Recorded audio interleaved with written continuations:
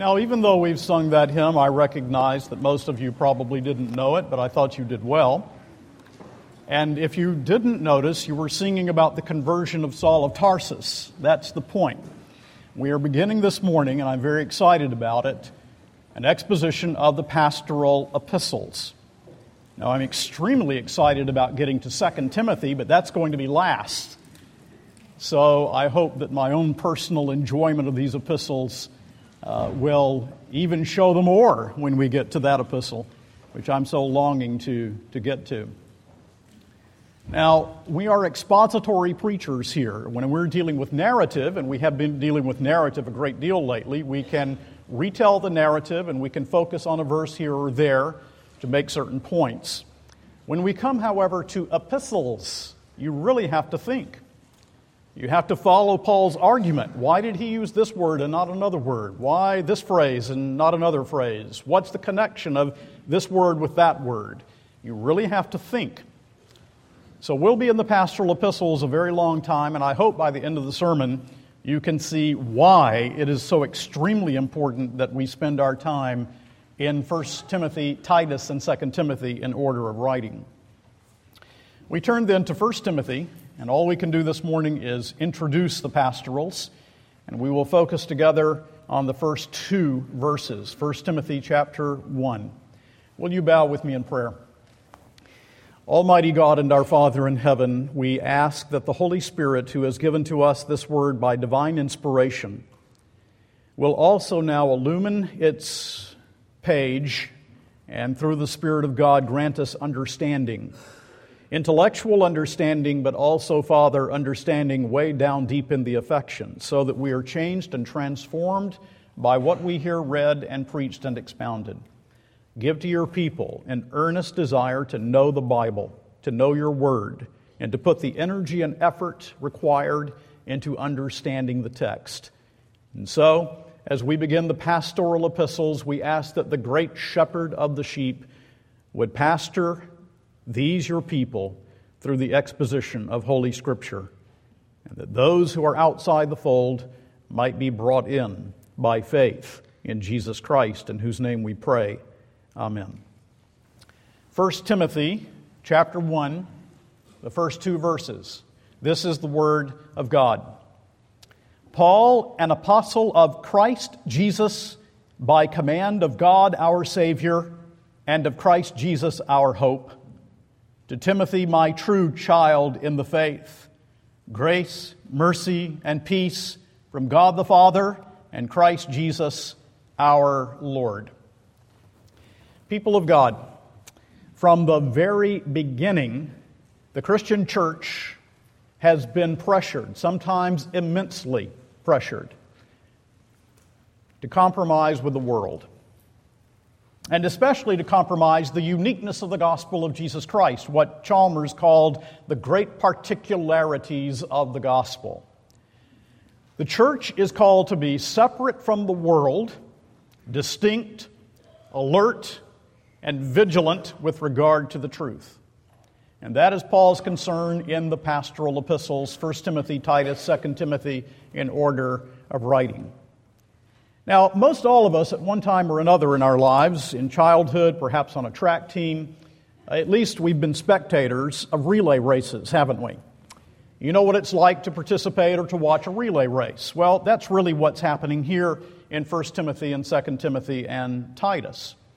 Paul the apostle will soon pass from the scene. He wants to be sure that men are in place to pass on the good deposit, that the church is well instructed and prepared for the onslaught against the Bible and against the gospel that already has come in Paul's day and will only get worse as time goes by. Paul is passing the torch to young Timothy as Paul comes to the very end of his life and the end of his ministry. The New Testament never expects an easy time for the Church of Jesus Christ. Rather the opposite. And these epistles help us to develop theological and moral conviction. Though written by Paul to young pastors Timothy and Titus, they are God's Word. And it is clear that the Apostle Paul, although writing to these young pastors, intended these epistles to be read also by us. He knows as an apostle that he's writing by divine inspiration, that these epistles are God's word. And I wonder if you have ever noticed as you come to the end of the epistle or have ever investigated that where we have the benedictions at the end, the benedictions are in the plural. Grace be to you, that's plural.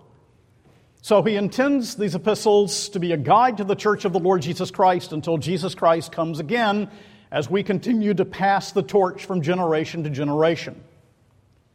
Now let's begin, first of all, by seeing Paul, the apostle who is passing the torch.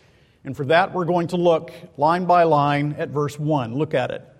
Paul, an apostle of Christ Jesus, by command of God our Savior and of Christ Jesus our hope. Paul, his very name should thrill us as Christians, associated as it is with vital Christianity.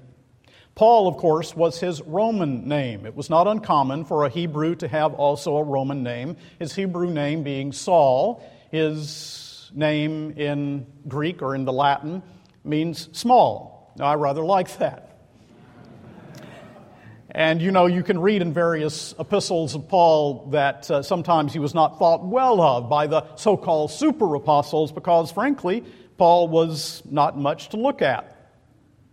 We have something of his autobiography, however, in the book of Philippians, in which in chapter 3 we read these words. Although I myself have reason for confidence in the flesh, also, if anyone else thinks he has reason for confidence in the flesh, I have more. Circumcised on the 8th day of the people of Israel of the tribe of Benjamin, a Hebrew of Hebrews as to the law, a Pharisee as to zeal, a persecutor of the church as to righteousness, under the law, blameless. This was Saul of Tarsus before he became the great apostle to the Gentiles, before he knew Jesus. He was an Orthodox Jew, he was a zealous Pharisee, and he was a persecutor of the church of the Lord Jesus Christ. You remember, don't you, that in the book of Acts, in the 7th chapter, that when Stephen, the first martyr, was killed, that it was Paul, Saul of Tarsus, it was Paul who held the coats of those who stoned him.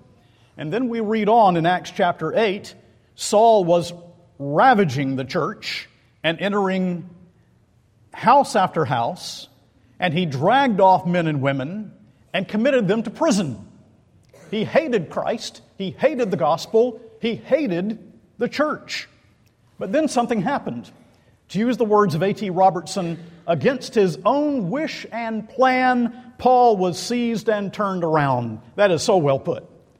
Against his own wish, against his own plan, Paul was seized by the Lord Jesus Christ on the Damascus Road. Jesus Christ, the bodily risen Lord, showed himself to Saul of Tarsus, and his life was completely revolutionized. For you see, Jesus Christ is not in a grave. Jesus Christ has been raised by the power of the Father from the dead, and he lives, and he met Paul the apostle. And there is no other explanation that is possible for the transformation in the life of Paul, but that this man, this Pharisee, this careful reasoner, this hater of Christ, this despiser of the church, met Jesus Christ bodily risen on the Damascus Road. This always thrills my soul. And as we have sung in the hymn this morning, the Lord that can do that to Paul can do that also for you. He can transform your life and save you from your sins. And then this risen Christ commissioned Paul that he might be an apostle to the nations, to the Gentiles, and we find him tirelessly preaching Christ crucified and risen from the dead, being stoned and shipwrecked, and giving his entire life now to serve the church that he once despised and to glorify the Lord that he once had hated. So you see the significance of this when he says, Paul, look at verse 1, an apostle of Christ Jesus.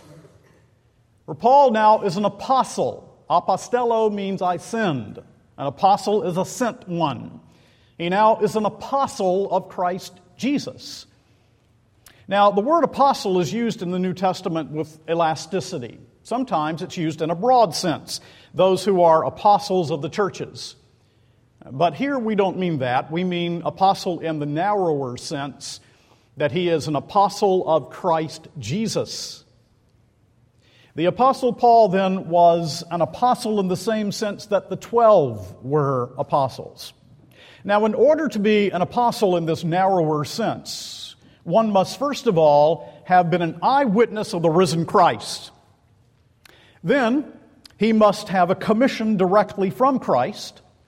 He also must be specially endued with the Holy Spirit, as God would lead the church through their instruction into all truth, as Jesus promised in John 14 and John 15 to his disciples.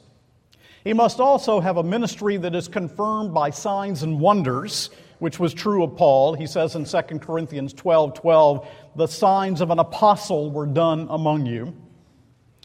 And the ministry of these apostles was completely foundational for the New Covenant church. So we read in Ephesians chapter 2:20 that the church is founded upon, based upon, the foundation of the prophets and of the apostles. Well, don't you see the concern here? He's an apostle, and yet soon he's no longer going to be here, and the other apostles will no longer be here. They're foundational. When you have a foundation, you don't continue the foundation all the way up onto the roof. You build on the foundation. So Paul is not going to be here.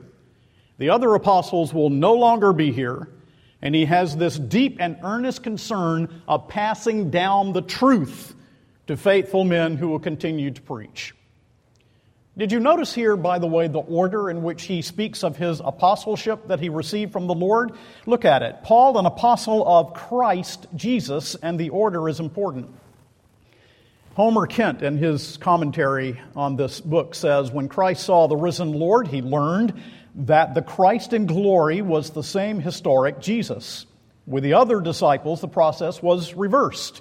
They became acquainted with the historic Jesus of Nazareth, and later learned to recognize him as the Christ. Consequently, John, Peter, and James used the order Jesus Christ more frequently. But Paul, especially in his later epistles, shows a definite preference for the name Christ Jesus. In other words, Paul uses the term Christ Jesus, speaks of Christ in that order, because he met the Messiah and realized this Messiah was the historic Jesus whom he had been opposing. Paul met Jesus the Christ and recognized him as the incarnate Lord. And then he adds this, Paul, an apostle of Christ Jesus by command of God our Savior and of Christ Jesus our hope. And this word command, epitage, is used often, most often, of royal commands. And so he says, I've received this royal command to apostleship from the hand of the risen Lord. Someone has translated it, by order of. He had received his apostleship by order of. Timothy, then, to whom he writes this letter, must hear from this apostle that this one who is writing to him is an apostle in this special sense by the command of God himself. This letter, Timothy, is God's word. I write as an apostle. I write by God's command. I serve by God's command. You need to pay attention to this authority right as we begin the epistle. And then he says, and it will help if you look at the words, Paul, an apostle of Christ Jesus, by command of God our Savior, and Christ Jesus our hope. God our Savior, Christ Jesus our hope. God and Christ inseparable, spoken in the same breath, because Jesus is the second person of the Trinity who is co-equal with the Father. It seems that there was an attack upon the deity of Christ, and he begins to speak of this right at the first of his epistle. He speaks of God as Savior, rich in Old Testament background. You remember Isaiah 43:11, I am the Lord, and beside me there is no Savior. He speaks of Christ Jesus our hope, speaking of that blessed future that God gives to his people, so that in the midst of all of the turmoil that Timothy will know in Ephesus, and that we know in the world in which we live, we can know that we live hope-filled lives because we have a Savior who has secured for us an undefiled and unfading inheritance. Now in Titus, the apostle actually brings these two things together of the Lord Jesus Christ when he says in Titus 2:13, waiting for our blessed hope, the appearance of the glory of our great God and Savior, Jesus Christ. Calling him Savior and speaking of that hope as he does here in 1 Timothy 1. By the way, is there someone here as we speak the word Savior who can see within his heart that you need saving? Is there someone here this morning as you even hear the word hope that can say, as I look in my life and I look in my heart, I have no hope. I have a hopeless life. We direct you to Jesus. Jesus Christ, God our Savior, who gives to his people a blessed hope and fills the lives of God's people with promise. So as you read along, note Paul's emphases. You can discern something about the false doctrine that he's going to write against that concerns him in these epistles. These are essential issues. These are not peripheral matters. These are not issues upon which Christians may rightly differ. They relate to the doctrine of God, the person of Christ, the work of Christ, and already in the very first verse, he indicates that he's going to be writing about God our Savior, Christ Jesus, and he's speaking about these things that are of eternal weight and consequence. So we read these things, don't we? And we tend to read the opening of an epistle and we just slip through them. We don't pay much attention to the words. That's a grave mistake. I can tell you Timothy wouldn't have done that. Timothy would have taken this letter and he would have read every word over and over again, and he would have thought with the Apostle Paul, why this word, not that? What's the connection? What is Paul saying to me? How can I even read between the lines? How is this going to help me to be the minister that God is calling me to be and the Christian that God is calling me to be? Never slip over these things, follow the reasoning. And so as we read what the apostle has said about himself, Paul, an apostle of Christ Jesus by command of God our Savior and of Christ Jesus our hope. Let's ask this question. What is Paul doing? Well, what Paul is doing is, in the very first verse, stressing his authority. And why is he stressing his authority? Well, look at verse 3 and I'll show you why. In verse 3 we read, as I urged you when I was going to Macedonia, remain at Ephesus that you may charge certain persons not to teach any different doctrine. The Apostle Paul then has gone on to Macedonia. He has left this pastor, let me emphasize this young man, this young pastor, this young timid pastor. He has to compel him to stay there in Ephesus, this wicked city in which there is a church that's a wreck. It is a doctrinal and moral mess. He's left Timothy in Ephesus to straighten out this tremendous conflict in the church. Now, I want to remind you that the Apostle Paul spent 3 years establishing this church in Ephesus. Night and day with tears, he proclaimed the gospel to these people. And do you remember what he said to the Ephesian elders the last time he saw them? We read it in Acts 20. Pay careful attention to yourselves and to all the flock, he says to the elders. Pay careful attention to yourselves and to all the flock in which the Holy Spirit has made you overseers to care for the church of God which he obtained with his own blood. I know, says Paul, I know that after my departure, fierce wolves will come in among you, not sparing the flock, and from among your own selves will arise men speaking twisted things to draw away the disciples after them. So that's what he says. He spends 3 years building up this church, proclaiming the gospel of Jesus Christ, and he says to the elders, I know that after my departure, ravening wolves are going to come in, and yes, also within your own midst, men are going to arise who will teach twisted doctrine contrary to what I have proclaimed to you. Well, that's why he's stressing authority here. Because Timothy, this young pastor, is left there, and there are all of these doctrinal and moral aberrations, and he's a pastor, and it's a mess, and he needs to be able to say to the people that he pastors, look, I'm just saying to you what Paul said to you. I'm just saying to you what the apostle to the Gentiles has preached to you. I'm simply doing what Paul himself would do were he here. I'm simply speaking on the authority of another. I'm speaking the Word of God as it has been given to us by Paul the apostle. Now, the apostle Paul has already dealt with some of the things there. He's already had to remove 2 leaders in the church. Look here in chapter 1 of 1 Timothy, beginning in verse 18.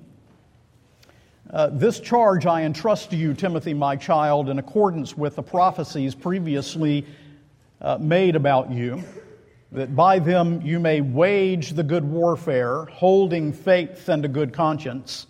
By rejecting this, some have made shipwreck of their faith, among whom are Hymenaeus and Alexander, whom I have handed over to Satan, that they may learn not to blaspheme.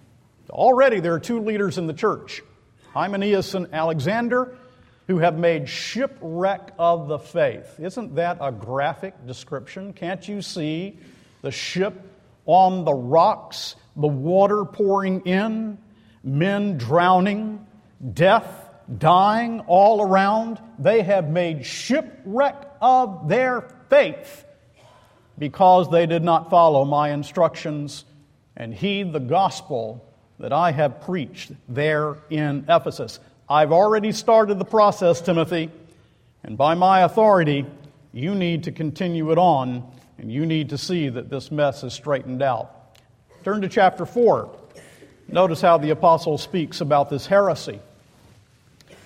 In chapter 4, the first 3 verses, the apostle says to this young pastor, "Now the Spirit expressly says that in latter times some will depart from the faith by devoting themselves to deceitful spirits and teachings of demons, through the insincerity of liars whose consciences are seared, who forbid marriage and require abstinence from foods that God created to be received with thanksgiving by those who believe and know the truth."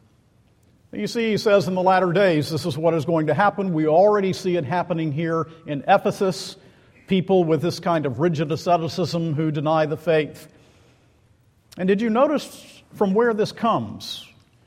Now the Spirit, the Holy Spirit, expressly says that in latter times some will depart from the faith by devoting themselves to deceitful spirits and teachings of demons. You look around in the church today and you say, why this error, why that error? We're talking about serious soul-damning error here. Denial of the gospel of Jesus Christ. And do you take it seriously? I would say that most Christians don't. Paul says you'd better, because do you know what the source of these errors? The source of these errors are demons, deceitful spirits. It is demonically inspired. The Church of the Lord Jesus Christ, from its inception until Christ comes again, is in a position in which we are called to be vigilant and to defend the truth, and we are to be alert to the fact that in every generation there will be demonically inspired false doctrine brought into the church that leads also to demonically inspired false living. You'd better be concerned with it. If not, we're wasting our time. This is what the pastoral epistles and large swaths of the New Testament are all about. Because Jesus tells us in the 8th chapter of John's Gospel that the devil is a liar. He's a liar. And he brings lies into the church. And men begin to deviate from the Word of God and deviate from Orthodox Christianity. And it's all in the source of the satanic and the demonic. And this letter that he writes by divine inspiration, emphasizing his authority from the start, he says to us this, look, these letters will function for the church until Christ comes again. Among us, they will function just as they did for Timothy and for Titus. Here's what God's Word says. Here's the teaching of the truth. Passing on the torch So as he passes on the torch to Timothy, what does he leave? He passes on the torch and he leaves divinely inspired epistles that you and I are required to study and know. Do you? Are you beginning to see something of the significance of the pastoral epistles? Well, there's more. Second thing we see. We've seen Paul, the one who passes on the torch. Now let's look for a few moments at Timothy, the one to whom the torch is passed. Timothy's name means one who honors God. He was taught the Scripture, we will later learn, from childhood by his mother and his grandmother. Get that, moms and grandmoms. How often do we find that godly men are, in the hand of the Holy Spirit, the product of mothers who are godly and uncompromising in the faith? 2 Timothy 3:15, Paul says, "And how from childhood you have been acquainted with the sacred writings." He was a protege of Paul, this man Timothy, a lieutenant, if you will. And in 1 Corinthians, in the 4th chapter, in verses 16 and 17, he speaks of him this way. "I urge you then to be imitators of me. That is why I sent you Timothy, my beloved and faithful child in the Lord, to remind you of my ways in Christ as I teach them everywhere in every church." Paul says, I want you to imitate me. That's why I'm sending Timothy. Because Timothy is such a disciple that what he teaches is what I teach, what he says is what I say, the way he would deal with an error is the way I would deal with an error, the way he encourages is the way I encourage. That's Timothy. He was converted under Paul's ministry at Lystra in Acts 16. But here in 1 Timothy 1, notice how the apostle speaks of him in verse 2. "To Timothy, my true child in the faith." Now, there are various words for sons, daughters, children in the New Testament. The word that is used here is a common word, teknon. But it's significant in this place because teknon comes from the verb tikto, which means to beget. So he's saying, Timothy is one that the Spirit of God has so used my ministry in his life that he is my spiritually begotten. I have given spiritual birth in a way subordinate to God to this young man, Timothy. But he also says to him, "To Timothy, my true child in the faith," genesios is a word that means legitimate. True, genuine. He is my true, genuine, legitimate son in the faith, this young man, Timothy. Calvin points out that though God alone is Father who regenerates, yet ministers have a subordinate right to this title. In other words, he's saying, this is my true son, my real disciple, who has imbibed my teaching and has become like me. And Timothy was the genuine article. As William Hendrickson puts it, Timothy was no Demas. You remember Demas? Paul says, "Demas hath forsaken me, having loved this present world." Not Timothy. Timothy hasn't forsaken. Timothy is faithful. So he's put Timothy here in Ephesus, this wicked city, with this church that's a mess. What does he want for him? Verse 2.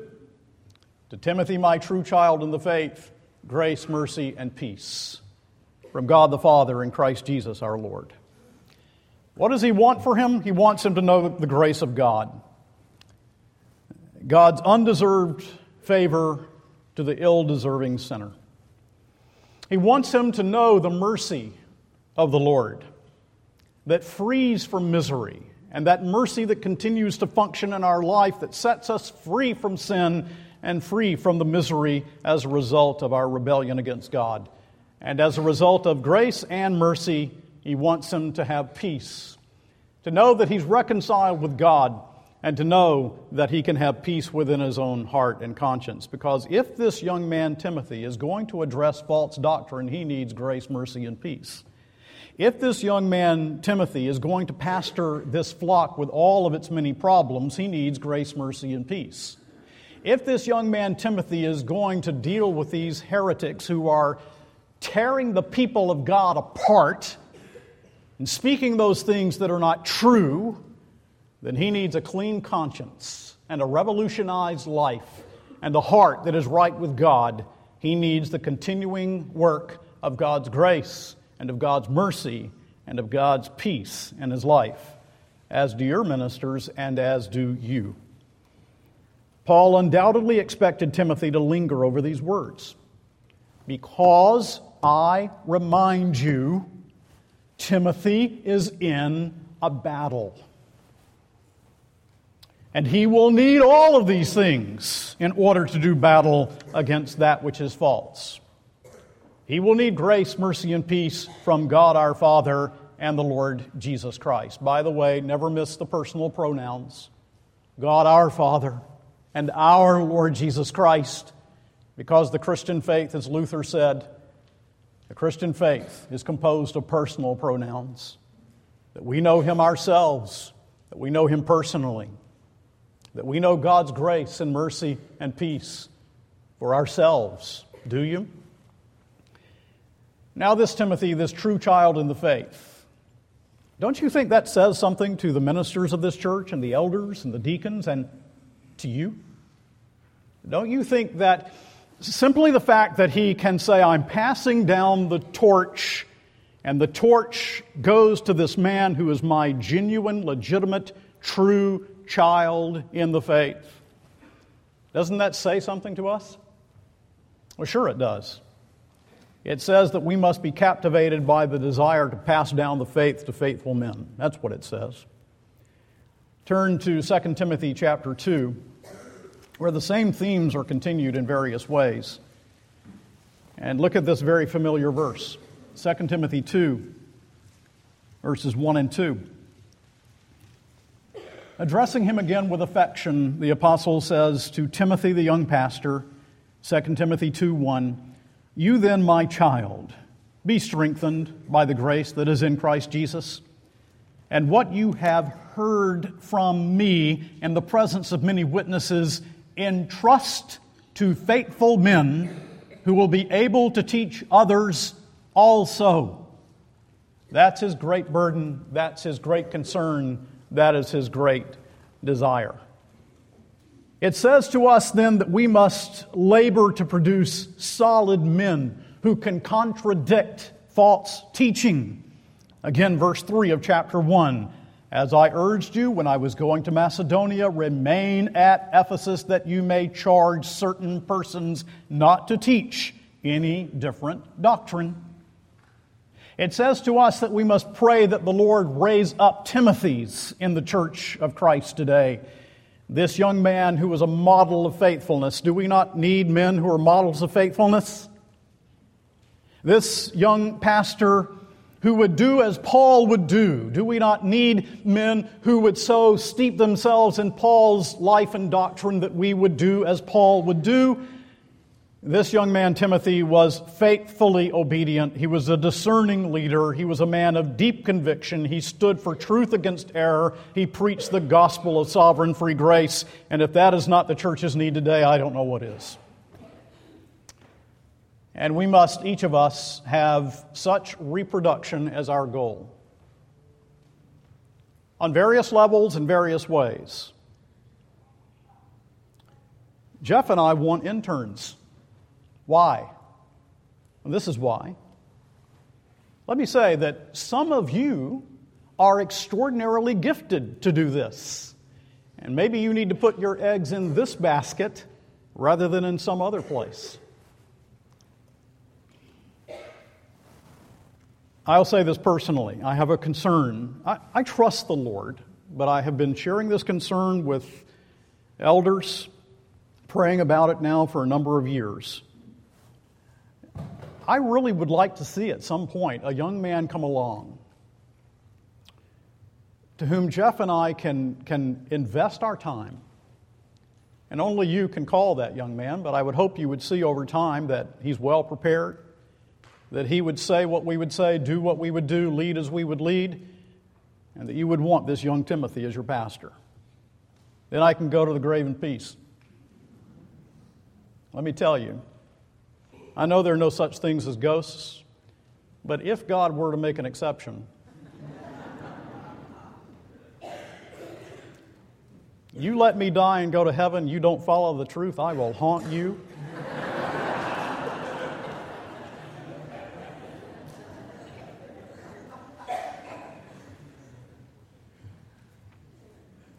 I think it's one of the chief concerns that I have. Why? Look, Paul spent 3 years. Paul, the great apostle, spent 3 years in Ephesus teaching them. No sooner is he gone than from outside and within, false teaching. So if Paul had a concern, you know I have a concern. So we've seen Paul, the one who's passing down the torch. We've seen Timothy, the one to whom he's passing the torch. But now I want to say thirdly another thing. I want to give you some reasons for stressing the pastoral epistles in the life of the church in the 21st century.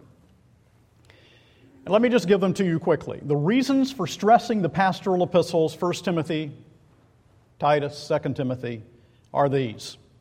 Because we need to understand the pastoral office. And we need to understand the pastoral office because bad pastors ruin the church.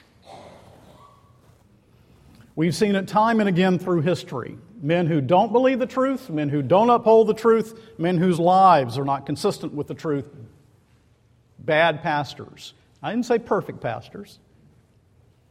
There's no such thing. Talking about faithful men as opposed to those who aren't faithful. Bad pastors ruin the church. In the book of Hebrews, I was noting again this verse. In Hebrews 13:17. It's a very familiar verse. Obey your leaders and submit to them, for they are keeping watch over your souls as those who will have to give an account. Let them do this with joy and not with groaning, for that would be of no advantage to you. The part that I'm really looking at relates to myself. Keeping watch over your souls as those who have to give an account. And yet I am convinced that in America, we have minister after minister in pulpits that don't know Jesus. They're lost men. And we have compromising men. Bad pastors ruin the church. Another reason we need the pastoral epistles is because of the onslaught of modern thought. Now, the heresies dealt with in 1 Timothy, Titus, 2 Timothy will be different in some ways, in the particulars, than some of the heresies with which we are dealing presently in the church today. But nonetheless, what he reveals to us here is applicable to our needs today. The pastoral epistles are about straightforward leadership against false doctrine. And it amazes me how little the church is concerned with this. I really believe, I would love to be wrong, but I really do believe that the average professing Christian in the church, the average professing Christian seems almost to despise the word doctrine.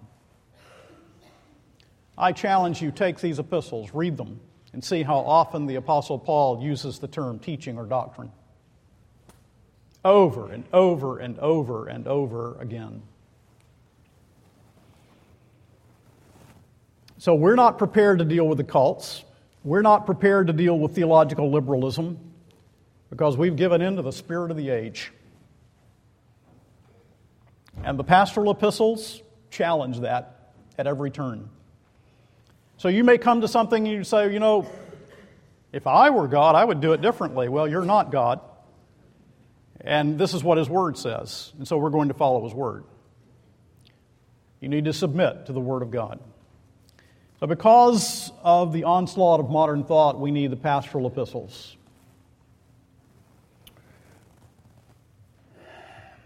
does our blood never boil anymore to see Jesus' name blasphemed? To hear false preaching,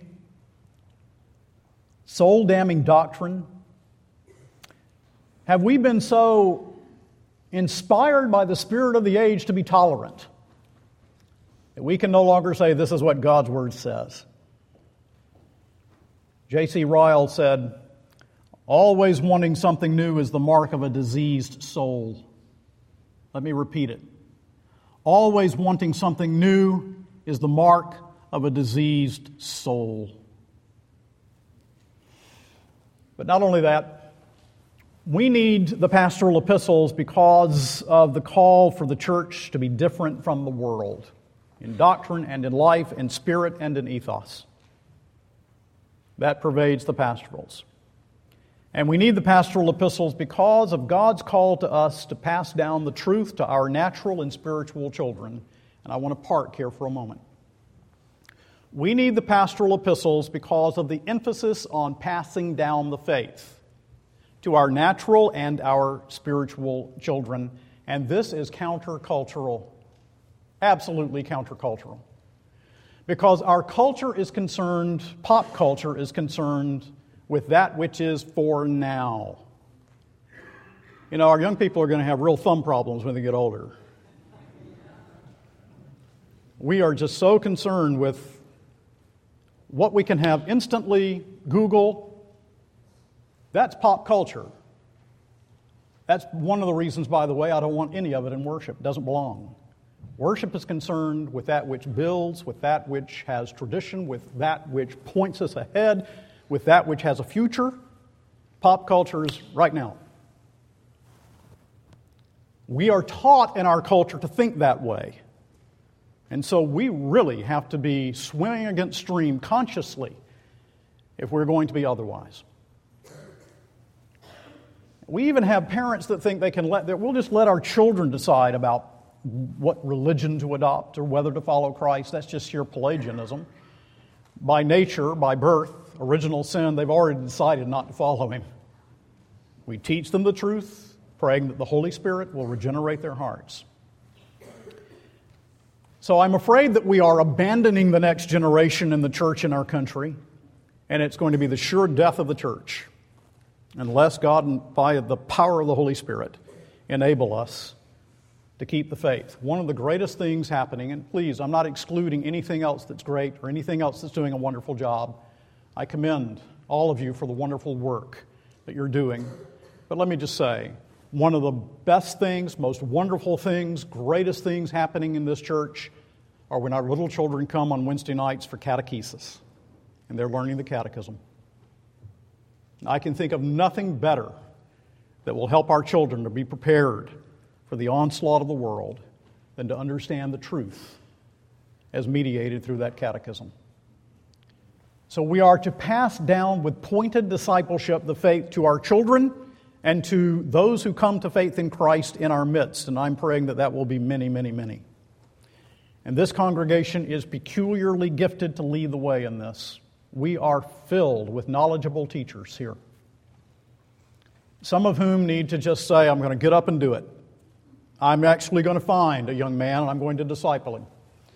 Some older woman who says, I'm going to make a relationship with this young woman and I'm going to disciple her. We are peculiarly gifted in this congregation for this.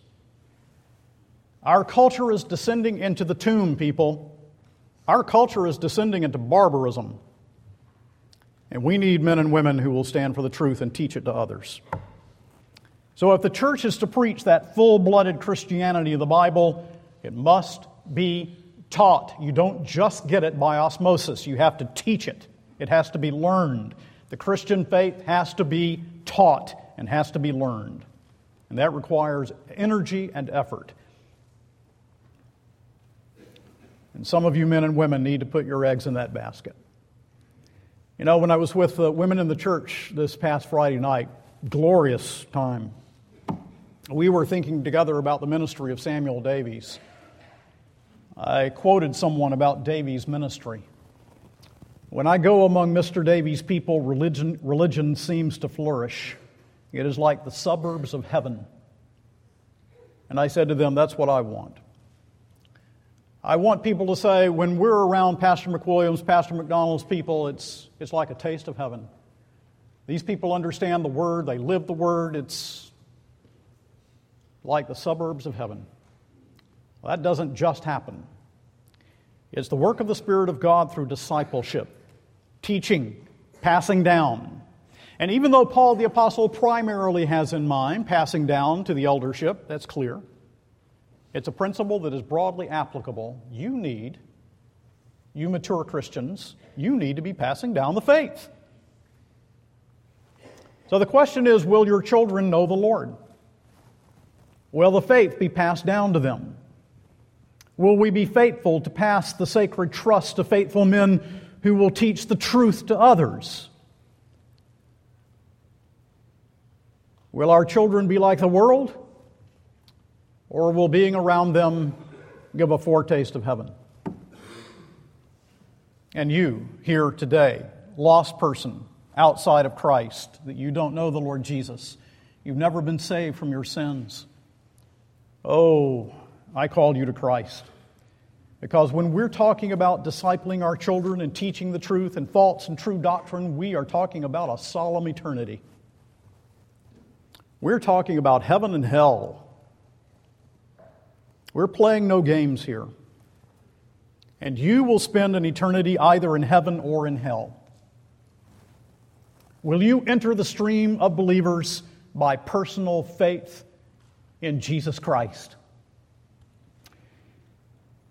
You know, Charles Spurgeon went through a terrific struggle at the end of his ministry, in which the Baptist Union of which he was a part, that in his early days had been very, very sound. By the time he finished his ministry, the whole Baptist Union was liberal or moderate. The moderates always sell the pass, by the way. They let the liberals stay.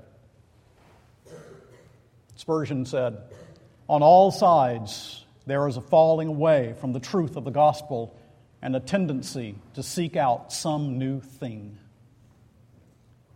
He could be describing today. The preacher came to his study in tears. He had started out well, but as he went on, he sacrificed his doctrine of Scripture, weakened in his view of inspiration, weakened in his view of the atonement, began to teach God's blood-bought, redeemed people false doctrine, weeping before Spurgeon for his sin, who called him to repent and go back into the pulpit and preach the truth. Maybe there's someone here, you've weakened too within your heart, within your soul, within your conscience about these things. Oh, these are just old-fashioned things. We can just get with the spirit of the age. No. Maybe you need to believe and repent right now, some believer, because you're weakening in your commitment to these great truths of the faith that lead to great living for the faith. Well, that starts us in the pastoral epistles, and I hope that you can see how important they are. And I want your prayers as we move on, that the Lord will use this to make us the kind of church that passes down the torch. And God's people said, amen.